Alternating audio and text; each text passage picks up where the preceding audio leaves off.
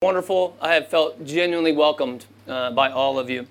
There is one thing that's made me feel like an outsider, though. I'll just tell you. It's not my skin color. That's not it. It's not driving around. There seem to be no discernible traffic laws here. There are no signs. People are just going wherever they want. And it all works. And everybody's honking. They're not mad. They're just honking. And it's just a wonderful illustration of God's providence directing everything so that no one dies today. It's not that. It's not that. That hasn't made me feel, that's confusing, but it doesn't make me feel like an outsider. What makes me feel like an outsider was when Femi was telling his jokes, I did not laugh, but you were all laughing. I was like, how do I get this intel of what is fun? I didn't know. And so if I don't get his jokes, my assumption is that you're not going to get my jokes either, and I may just cut them out for the sake of time, if that's okay. In this section, as Femi said, we're going to talk about preaching. And I'll just mention that he actually got 2 books on this topic. Are you hedging your bets? It's like if this fails, at least we've got 2 books to help the people. Okay. So I'm not going to go into as much depth as those books will, but I want to give us an overview of Christ-centered preaching, compel you toward that. I know as a preacher that this is kind of a personal topic, right? We're sensitive about our preaching, or at least I am. Just a few weeks ago, someone in our church, a man who I know and trust, gave some critique, not just on a sermon, but like on the recent sermons that I had been giving. And I'll tell you, it was really discouraging. He was right, and I was still really discouraged. It was so hard just to get to work the next day on the next sermon. I called my guy that I work with and said, I don't want to do this. He said, well, you have to. You're on the schedule. It can be very personal. And I don't know about you, but after I preach, I tend to ask questions like, how did I do on that? Was I funny enough? Insightful enough? Passionate enough? Do people accept and approve of me as a preacher? I'm starting to wonder some of those questions right now, even about this group here. Those kinds of questions are inevitable. You're always going to ask them. The danger is when we linger in those questions. Paul often talks about how tiring and how personal his ministry is, but he always, in those conversations, turns his thoughts to Jesus for his sense of identity and power. And we must do the same thing as preachers. We must turn our thoughts to Jesus for our own sense of identity and power. But listen, this is what I want to talk about. We must do that for our people in our sermons. Our sermons must help them turn their thoughts to Jesus for their sense of identity and power. That's Christ-centered preaching. What makes a sermon effective, it's not the only thing, but the key thing, the principal thing, is that our sermons are Christ-centered. So this isn't about style or skill. You have style and skill, I'm sure. Femi had plenty of style. I mean, the man was coming down up in here, looked at me this close. I'm like, hey. We don't do that where I'm from. Just back up, you know? We like personal space. Plenty of style in the room, I know that. But this isn't about style or skill. Got him. I got him. This is about Jesus being at the center, not us. We've heard that a lot today. It's a good message. And so that raises 3 questions that we're going to ask and answer. What is Christ-centered preaching? Why must we do it? And how do we do it? Now, I've given you a handout that has those questions on there. I've given you some of the bullet points of my notes. I'm going to cover a lot of verses. This isn't really a sermon. This is a talk about a sermon. And so I just wanted you to have those in reference so that you're not wasting all your time writing them down. Otherwise, you'll miss what's happening. But those are there for you. So let's define what is Christ-centered preaching. Here's a simple definition. You can write this in. Christ-centered preaching means expositing the text, which, as Femi said, explaining it, making it plain, that my sermon kind of has the same shape and meaning as the text does. So expositing the text, and then bringing the sermon forward to Jesus so that people can look to him and find life. You know, it's possible to read the Bible, even to preach the Bible, and miss the point of the Bible. Listen to what Jesus says in John 5. Psalm 5:39. You search the Scriptures because you think that in them you have eternal life. And it is they that bear witness about me. Yet you refuse to come to me that you may have life. Christ-centered preaching is expositing the Scriptures, not because life is found in them, but because they bring us forward to Jesus so that we might look to Him and find life. Amen? Amen. Yeah. Don't you want life for your people? They won't get it by looking at you. They'll get it by looking to Jesus. Let's consider this idea of Christ-centered preaching in contrast to two other models that are popular where I live, and I'm sure they're popular here as well. First one is virtue-centered preaching. Virtue-centered preaching highlights a character quality and then says, be like that. So you can do this in a number of places, but just to give you an example, at the end of Ephesians 4, Paul gives us a wonderful list of things that we should be like. He talks about honesty, controlled anger, hard work, generosity, wholesome talk, kindness, a forgiving heart. Man, don't you want to be like that? Christ-centered preaching says, no, Jesus is like that. And only through faith in Him and by the power of His Spirit can you be conformed to His likeness. See, that list of virtues and every list of virtues in the Scripture primarily points us to Jesus and then to our own lives. So after this, in Ephesians 5, verse 1, look what he says. Therefore, because you should be like this, be imitators of God as beloved children. Don't miss it. How can we be imitators of God? Because we're His children. How are we His children? Because Jesus has come. And all who believe in Him, He gave the right to be called children of God. Right, next verse, in case you missed it. And walk in love as Christ loved us and gave Himself up for us. You see, we look to Jesus first. Now, this is really popular in narratives, especially like in the Old Testament. We'll take like an exemplary figure, Abraham, Nehemiah, David, whoever you want. And we'll say, man, look at this guy. Look at this gal. Be like them. Christ-centered preaching says, these characters point to Jesus. Jesus is the true Abraham who never wavered in his faith, not once. Jesus is the true Nehemiah who builds his church and nothing will come against it.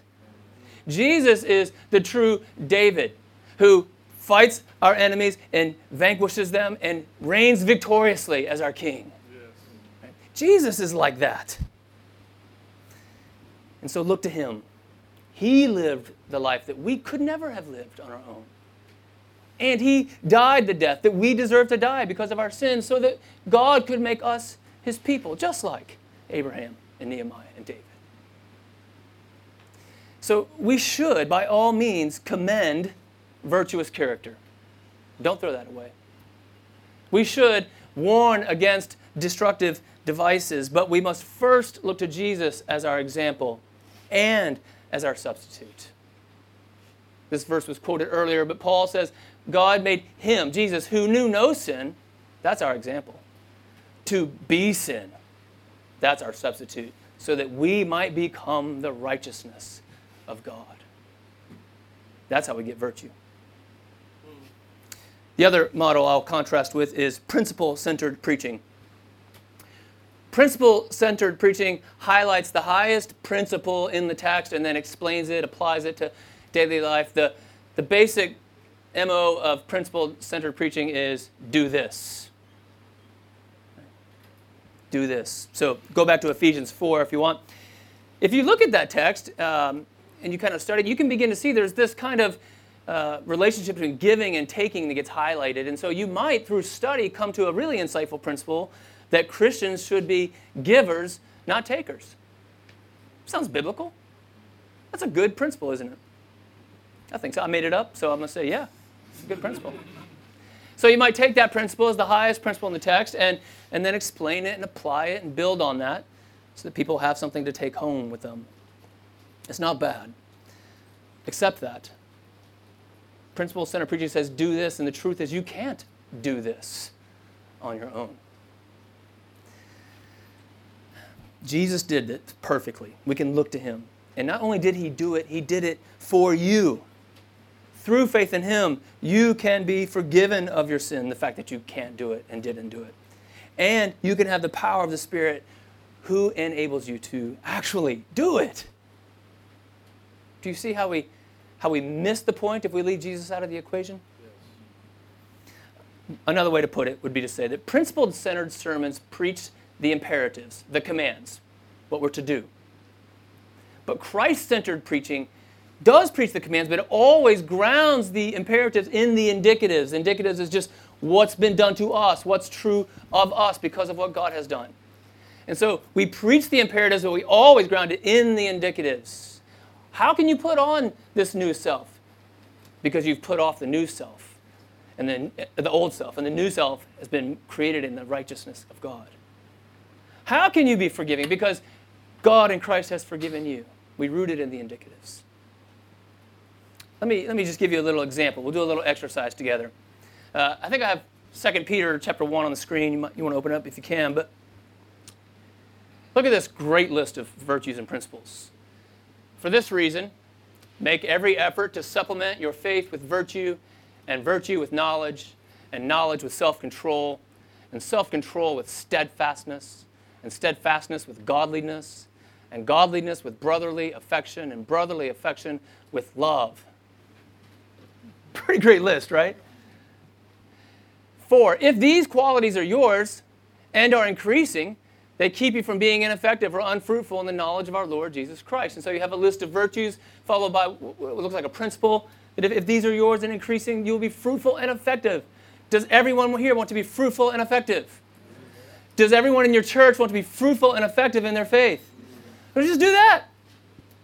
Be like that. Amen. You ready for your talk? Ready? That's how people feel sometimes when we only preach virtues and principles. What do you think keeps you, not your people, but you, from being like that and doing that? What do you think? What are the barriers, do you think? Just not enough time? Not enough discipline? Need better community? Maybe a better music at your church? I don't know. What is it that keeps you from, this is in the Bible. Do it. Right? I've asked that question, I think, to hundreds of people, literally. And I've heard those answers and so many more. The answer that I've never heard, actually, is the one that Peter gives. Look at the next verse, verse 9. Whoever lacks these qualities, whoever's not doing this, is so nearsighted that he's blind, having forgotten that he was cleansed from his former sins. What does Peter say the problem is in our lack of virtue and principled living? We've forgotten the gospel, that we've been cleansed from our former sins. What is the power source of living this way? Remembering, being washed in, meditating upon, rehearsing, and preaching Christ and his forgiveness of my sin to myself every day. I stand before you as a man who's been a Christian for 20 years. I don't know how old I am. Maybe it's been longer than that, 25. And I need the gospel. I need to remember that I've been cleansed from my sins right now, honestly, as much as I ever have. I haven't moved on from it.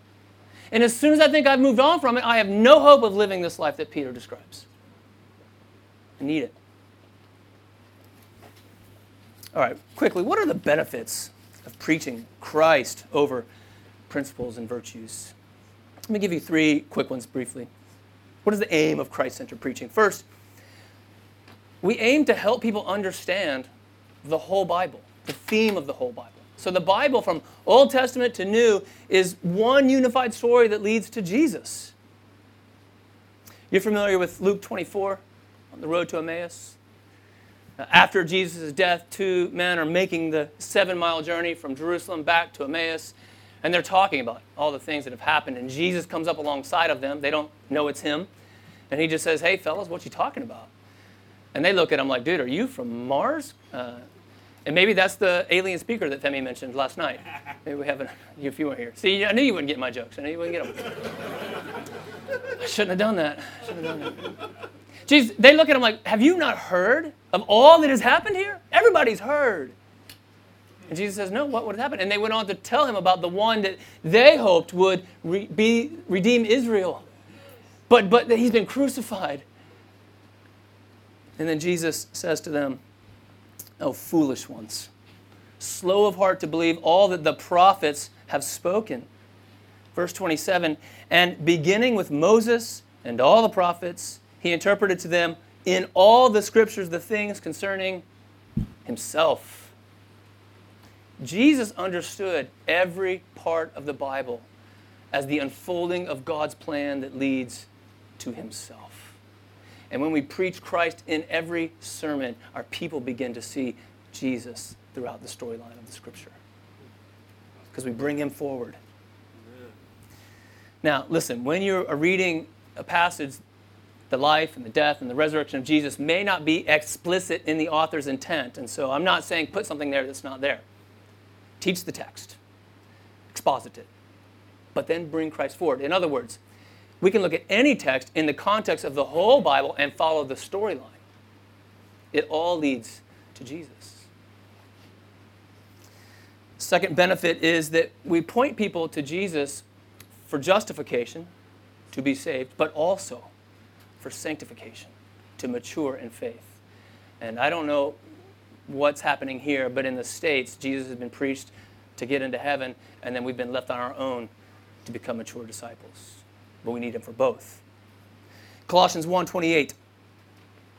Paul says, him we proclaim, warning everyone and teaching everyone with all wisdom. Why? That we may present everyone mature in Christ. Right? Not just that we might save everyone, but that we might present them mature. How do we accomplish the maturity? We proclaim Christ. A few verses later, Colossians 2:6. Therefore, as you received Christ Jesus the Lord, so walk in him, rooted and built up in him. Let me ask you a question.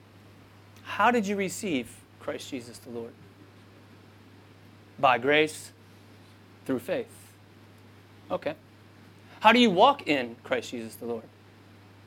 By grace, through faith. Your people won't know that if you don't proclaim Christ to them. They'll leave thinking that they walk in the Lord by principles and virtues. Principles and virtues without Jesus typically leave us feeling one of two ways. We feel driven to do more and be better. Right? Those are the type A personalities. The sensitive ones, the ones who feel, actually feeling despair. Because they know they haven't done better. They failed. They can't do it. And they leave under a pile of shame and condemnation. That's not the gospel.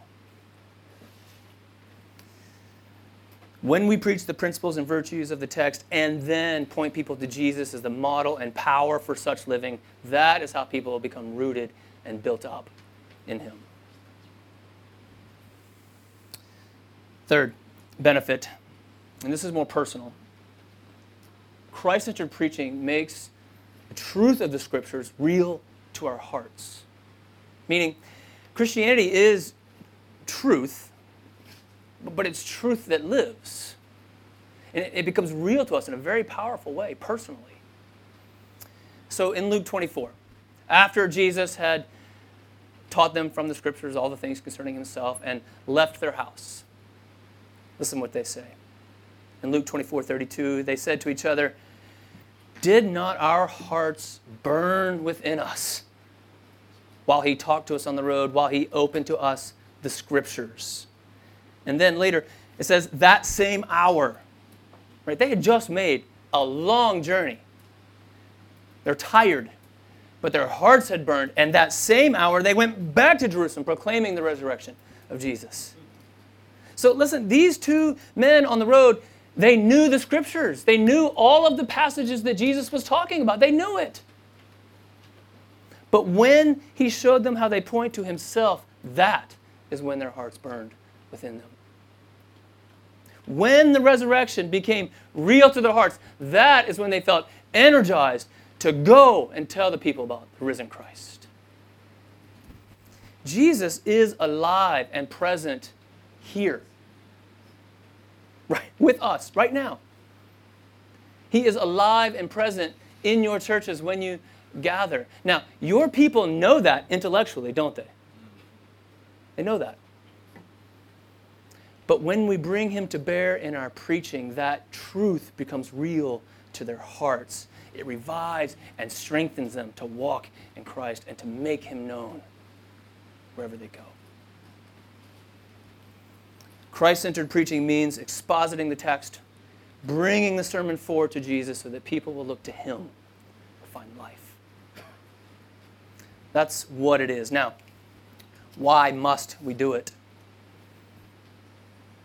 The main reason that we must preach Christ-centered sermons is because the Bible does. The whole Bible points to Jesus, as we've discussed, but also think about every New Testament letter. You know these function to like sermons, right? Paul would hand it to a messenger, say, for Romans. Paul gave Romans to someone.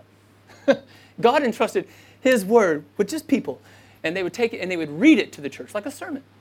So the thing about all the New Testament letters is that there's plenty of virtues and principles, but they are profoundly Christ-centered. The Bible models this for us. In Paul's own ministry, you look in Corinthians. Now listen, that's a messed up place. Lots of problems to deal with in Corinth.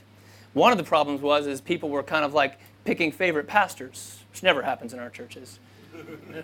I split time with another preacher, so I preach half the time. He preaches the other half of the time. We call it the sanity plan, because I would go insane if I had to preach 50 times a year. And inevitably, people just prefer one over the other. You can't help it. Mostly him, but it's okay. Because my identity and my power is in Christ. See, I need it right now. I need it right now. So this divisions are happening in Corinth. It was about style and skill. That's what it was about. But Paul points them to Jesus, 1 Corinthians 1, 13 and 17. He says, was Paul crucified for you? Were you baptized in the name of Paul? Verse 17, Christ did not send me to baptize, but to preach the gospel, and not with words of eloquent wisdom. It's not about style and skill, lest the cross of Christ be emptied of its power. The more we try to make our power known, the more the cross is emptied of its power functionally in our people's lives. 1 Corinthians 1:22, just after this, he says, Jews demand signs and Greeks seek wisdom. People in our churches are like this. Show me something. Make me feel smart. But we preach Christ crucified. Not because he's not powerful and wise. No, Paul says Christ, the power of God and the wisdom of God. 2 Corinthians 4:5, for what we proclaim is not ourselves, but Jesus Christ as Lord, with ourselves as servants, your servants, for Jesus' sake. Right? So there's all kinds of issues and topics to deal with and to teach on in Corinth. And the same is true in our churches. But above all else, we must preach Christ. We must explain and exalt and apply the work of Christ to our lives. Finally, let's think about the book of Acts for a moment. Have you ever thought about Acts as a preaching book? The book of Acts does not just exist to tell us what happened in the early church. The book of Acts also, I think, exists to show us how the early church preached. There's 10 or 15, maybe more sermons in Acts, depending on what you count as a sermon. And they're all Christ-centered. I'm going to give you don't have to follow along here. You won't be able to. I'm going to go fast. But I just want to give you a sense of it. Acts 2, Pentecost. Peter explains the Pentecost event by showing how the Old Testament points to Jesus as the reason and the source for this outpouring of the Spirit. Acts 3, Peter explains a healing that's happened by connecting Jesus to the God of the Old Testament, pointing to Jesus as the power who heals people, and the necessity to have faith in him to access this power. Acts 4, Peter and John are being questioned about that healing. And again, Peter points to Jesus as the source and power of the healing, and he calls the leaders, the religious leaders, to believe in Jesus to be saved. Acts 7, Stephen faces death by stoning and gives what I think is the best sermon in Acts. He explains himself at his death this way. He goes from Abraham to Moses to the prophets, and he simply shows how it all leads to Jesus. And they kill him just like they did Jesus. In Acts 8, a summary of Philip's preaching just says he proclaimed to them the Christ. Acts 10, Peter proclaims Christ to the Gentiles and the Spirit falls upon them. Acts 13, in the synagogue, Paul shows how the story of Israel from Moses to David all leads to Jesus. Acts 15, the apostles are trying to sort out what to do with the Judaizers and how to manage the expansion of the church among the Gentiles. And the text says there was much debate. Go figure. You ever been in an elder meeting? Much debate. But Peter brings clarity by standing up and explaining the grace of Jesus for all. The apostles needed the gospel to make sense of what was happening. Acts 17, Paul preaches to pagans, and he moves from their abstract sense of a higher power out there to the very concrete realities of the person and the work of Jesus. And by the way, they did all this in a very concise fashion.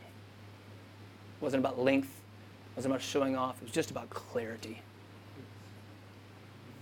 We preach Christ-centered sermons because the Bible does it, but also because it bears much fruit.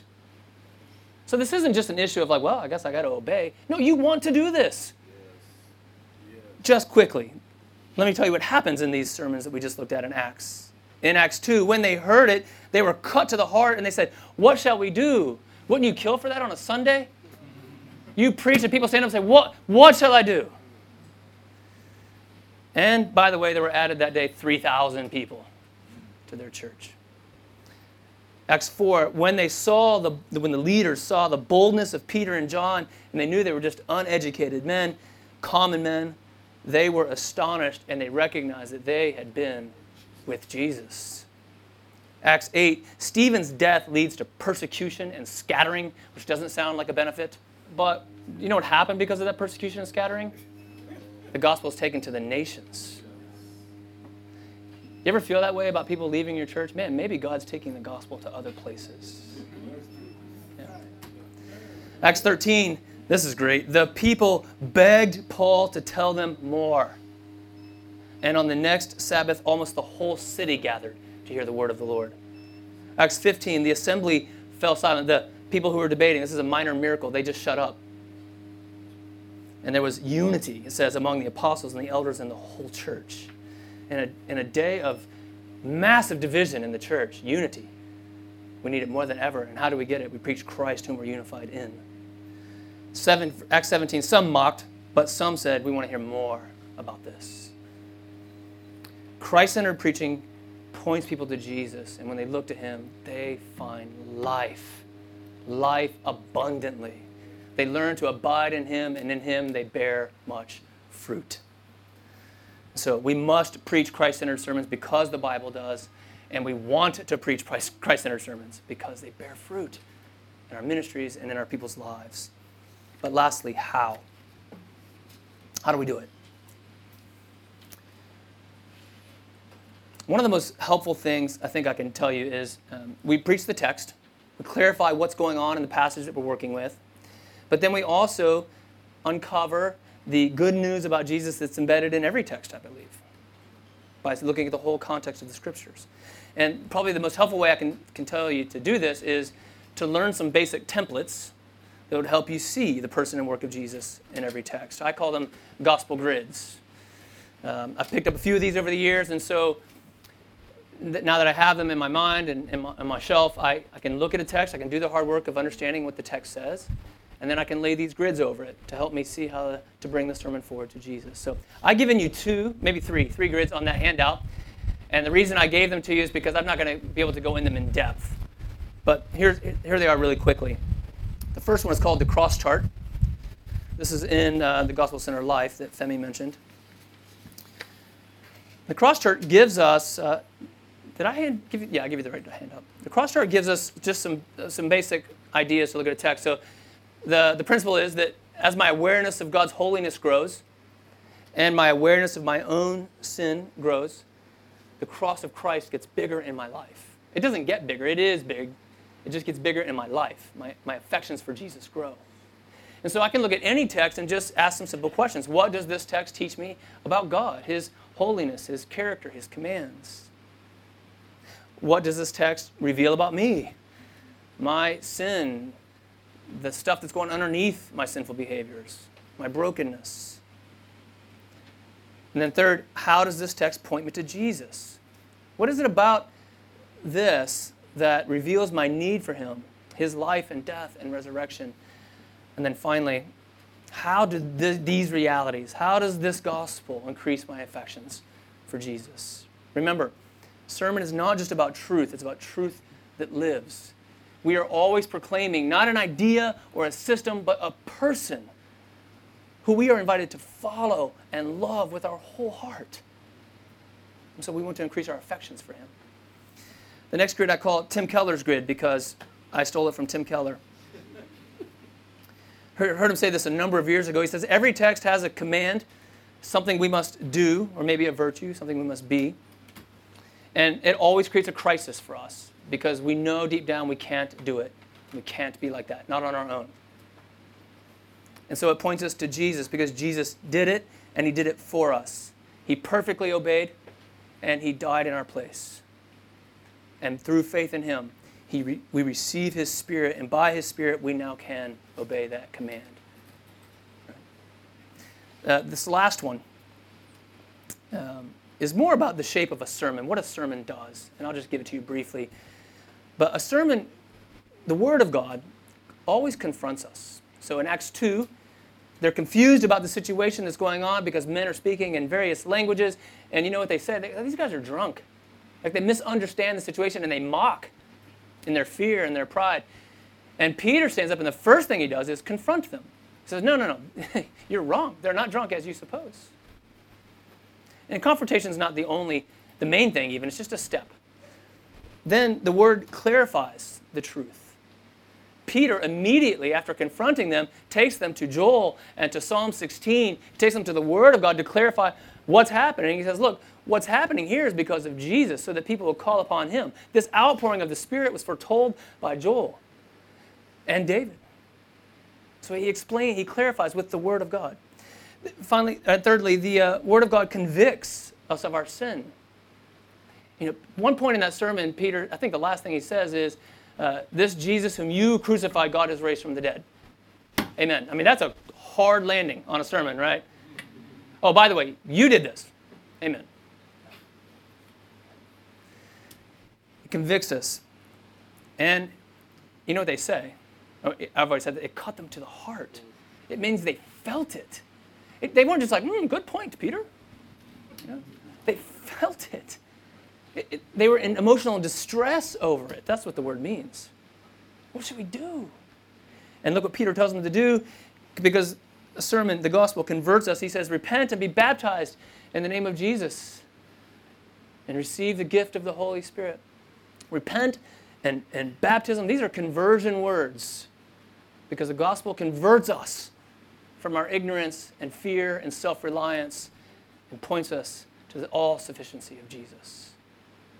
And finally, a sermon comforts us with the good news about Jesus and how it applies to our lives. Peter says, repent and be baptized for the forgiveness of sins. What a comforting word. And so you get the Holy Spirit. So here are these people in this situation like, I don't know what's going on here, but I think I want this. Now that you've explained it, I don't know how to get it. How do I get in on this Holy Spirit thing? Peter brings in this comforting word. It's for all. Just repent and be baptized. Your sins will be forgiven. You receive the Holy Spirit, and you get in on this life that is in Christ. Listen, wherever you go from here, to your homes, to your neighborhoods, to your churches, whenever you open this word, would you proclaim Christ? Would you explain the word as best you know, make it plain, and then bring it forward to Jesus and point people to him? If you do that, not because of your style or skill, but because of the power of the gospel, I believe Lagos will be changed. I mean, changed. Turned upside down, or rather right side up. Yeah. Let's pray to that end.